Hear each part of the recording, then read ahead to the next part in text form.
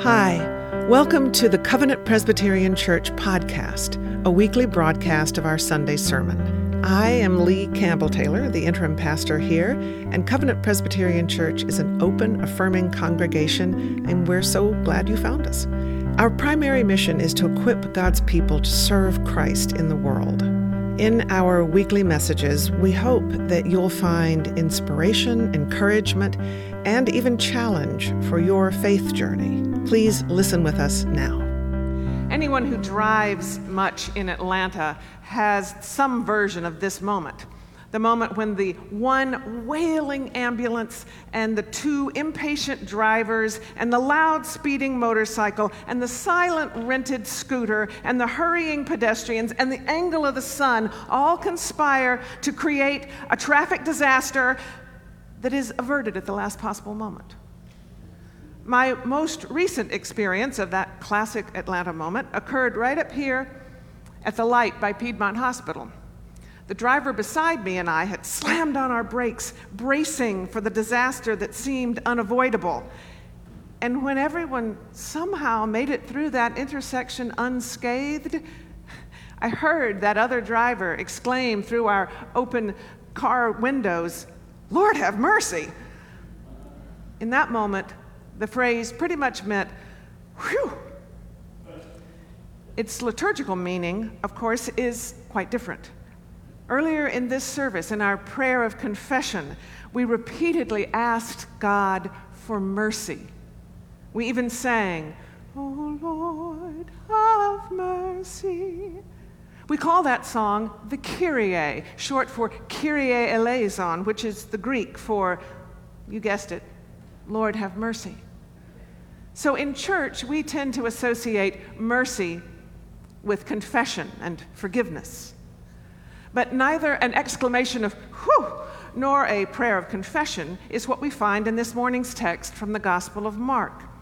When Bartimaeus calls out, "Son of David, Jesus, have mercy on me," he isn't asking Jesus' comment on a barely averted traffic disaster, nor is he asking Jesus for forgiveness. He is asking Jesus for what? Jesus' attention, assistance, loving care? It may have been unclear even to Jesus because he pointedly asks for clarification. "What do you want me to do for you?" And the blind man answers, "My teacher, let me see again." Nothing suggests that Bartimaeus equates mercy with forgiveness. No, when Bartimaeus calls out, "Son of David, Jesus, have mercy on me," the man is praying a broader prayer. Let me tell you a tiny story. After a difficult COVID pregnancy came a premature birth, and the twins ended up in the neonatal intensive care unit, the NICU. Incubators kept them warm, tubes ensure hydration and nutrition, nurses provide round-the-clock care, monitors keep tabs on everything, and the exhausted parents visit. They take turns visiting every day, and a couple of times each week they meet at the hospital for lunch so that their twins will get to know them as a couple.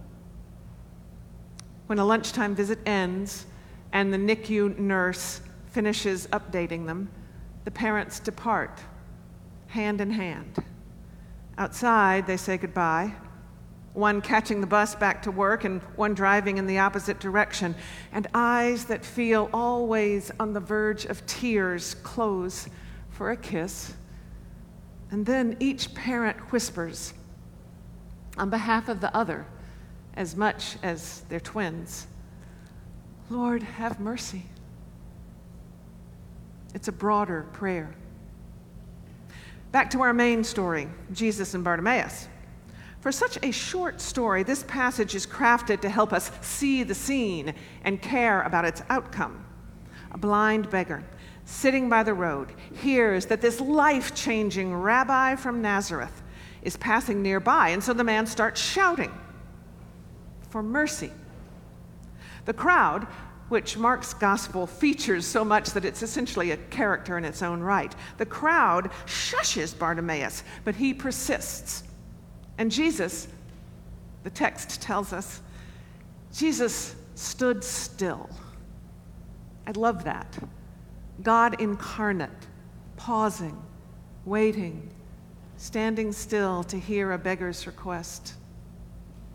Jesus stands still and tells the crowd to call the man forward. So their words instantly switch from hush up to hurry up, and Bartimaeus rushes to Jesus.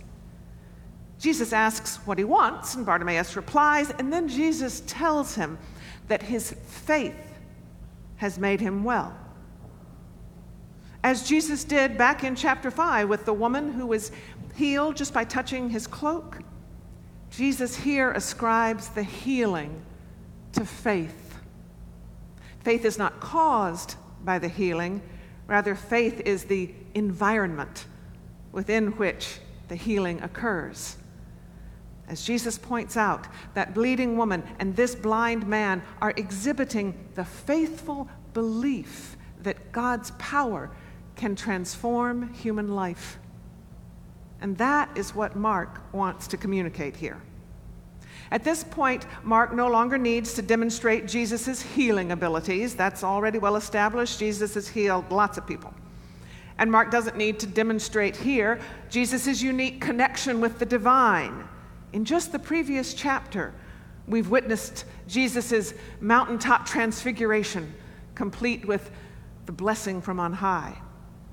And Mark doesn't need, at this point, to demonstrate Jesus' love for all. In the very next verse, Jesus heads into Jerusalem, heads to the cross. Now, what this short passage demonstrates is how God uses the power of faith. Faith, for Mark, has to do with trusting Jesus' ability to help. Totally different tiny story. It looked like a picture-perfect family. It was actually an abusive family. When the last door of their 3-car garage closed for the evening, threat entered their house.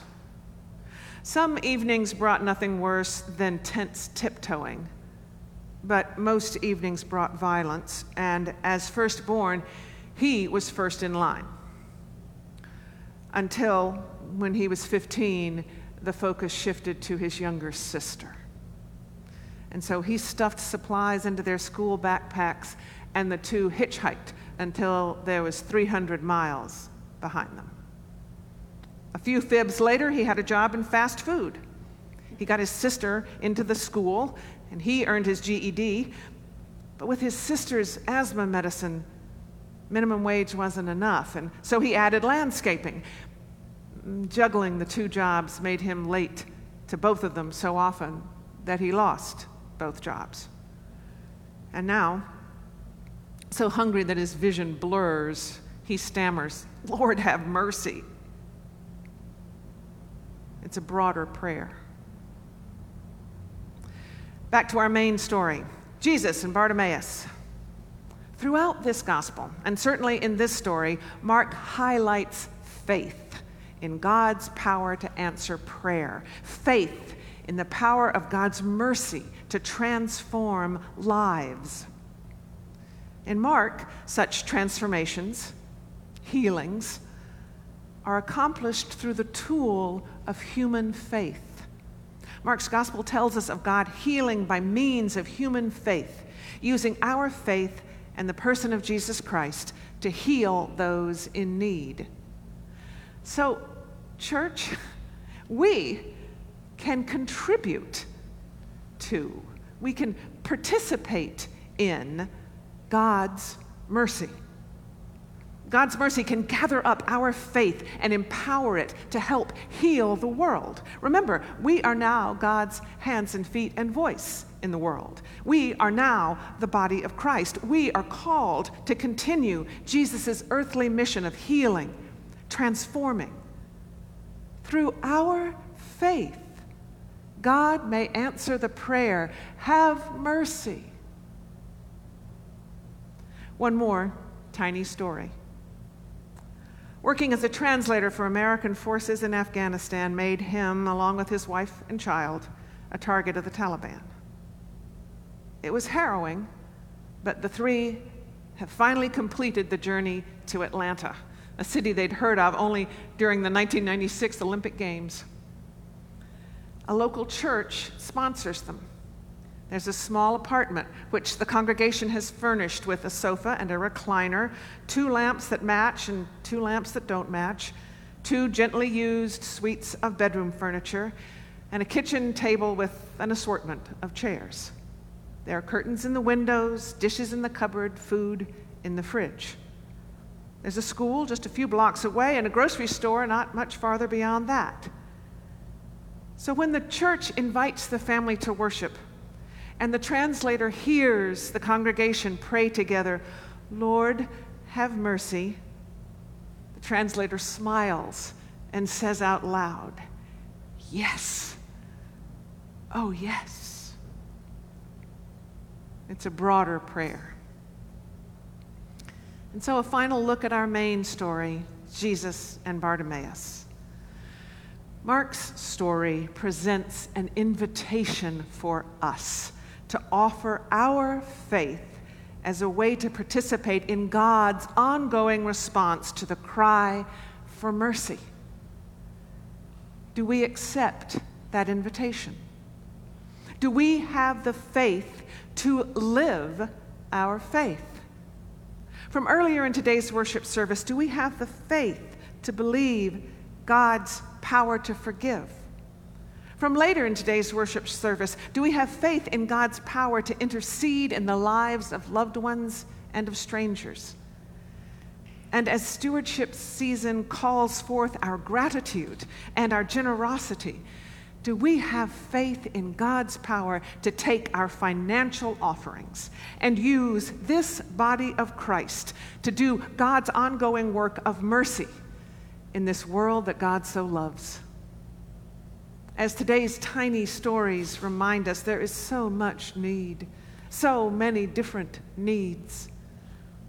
So, church, as we launch the stewardship season that will fund this congregation's ministries for 2022, I give thanks that by using our faith, God is offering mercy through Covenant's participation in Laganav Haiti Partnership and Lost and Found Youth. Using our faith, God feeds people through Covenant's little food pantry out front, as well as through our contributions to In-Town Collaborative Ministries and the Central Night Shelter. Using our faith, God lifts up people through Covenant's welcome of Gigi's Playhouse. Using our faith, God shelters people through Covenant's ongoing support of Habitat for Humanity. The list goes on, but the point is that God answers countless prayers for mercy through our gifts of time and talent and treasure. Stewardship asks us to declare our faith via our pledge. That's what a pledge is. Your pledge is an expression of faith that God is doing a new thing. Your pledge is the faith that God will use our faith, as manifested in the form of money. God will use that expression of our faith to transform lives and to continue healing the world. When I think of that, all I can say is, Lord, have mercy. Lord, have mercy indeed. Thanks for listening to the Covenant Presbyterian Church podcast. I invite you to visit our website, covpresatl.org. That's covpresatl.org. There you'll find current worship information, links to our live Sunday morning streaming service, and our full archive of recorded services. You'll also find out more about us and how to get in touch. I wish you well in these strange times. God is with us. Grace and peace to you.